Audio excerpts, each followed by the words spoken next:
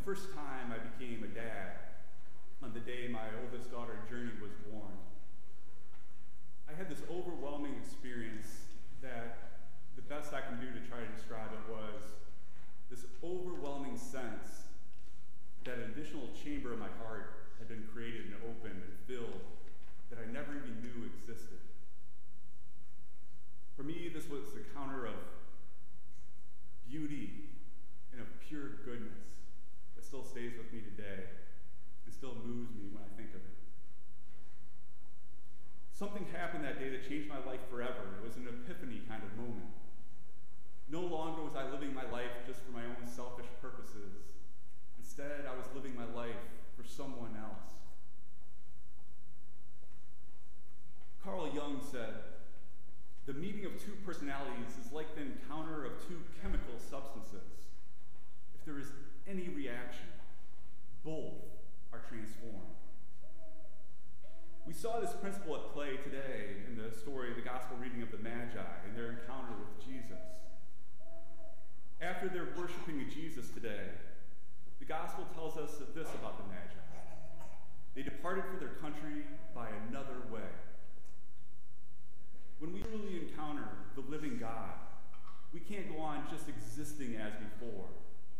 We can't go back to the same way of life as before, forever. So this explains how our encounter is changed with Jesus. But how is Jesus changed by an encounter with us? As for Jesus, when we come to a place of worshiping Jesus truly, the body of Christ grows. Speaking of worshiping, I think the Magi could teach us a thing or two about worshiping Jesus. When the Magi left their country to follow this star on this long journey, what were the Magi looking to get from their journey? What did they expect to get from this long, arduous trip? Their motivation was to get nothing. They came on this journey to give something. What about us? Why did we come here today? To fulfill an obligation?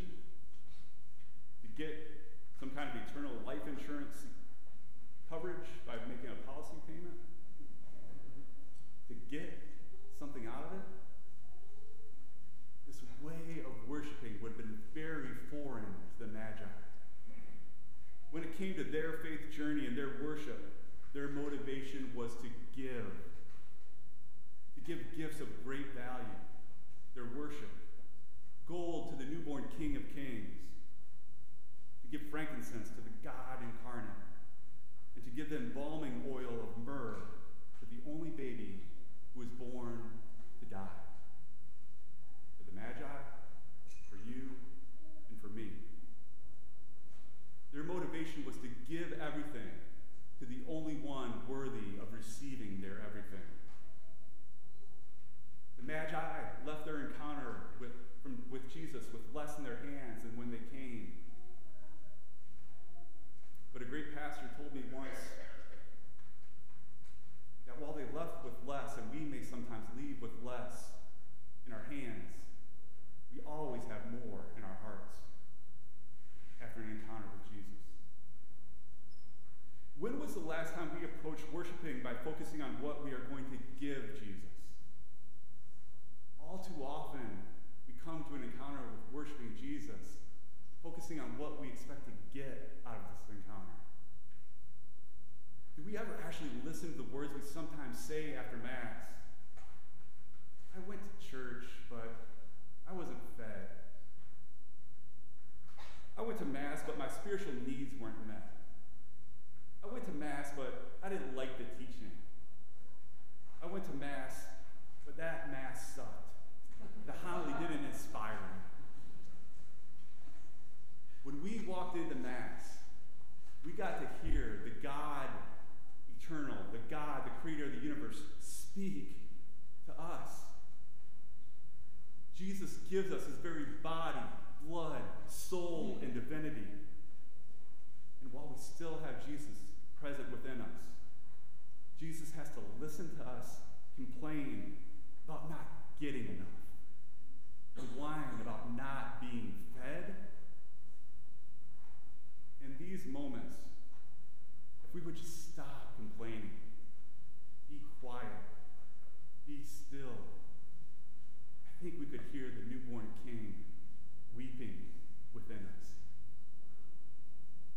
Like a baby who weeps from feeling neglected, this baby who came into this world for you longs for you.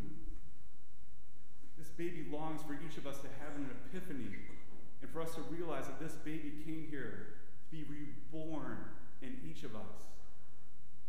This baby, his goodness, his beauty, never ceases to draw people to himself. In order to receive what our hearts are longing for, we don't have to walk a long distance like the Magi. If we have faith and ears to hear and eyes to see, we can see and hear the voice of the one we long for, and we can see the body of the one that we've longed for here with us today.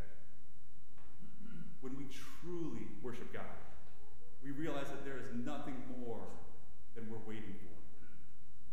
The one who has already given us everything he had to give is here today to give us the only gift that truly keeps on giving, himself. The baby that has come to fill and grow our hearts bigger than we ever thought possible wants nothing more than to have the gift of your heart, for you to adore him and for you to love him. When we have the epiphany that this is the only gift that Jesus truly wants, we realize that Jesus came not so that we would have less. Jesus came to bless. It is when we give our gift to Jesus that we discover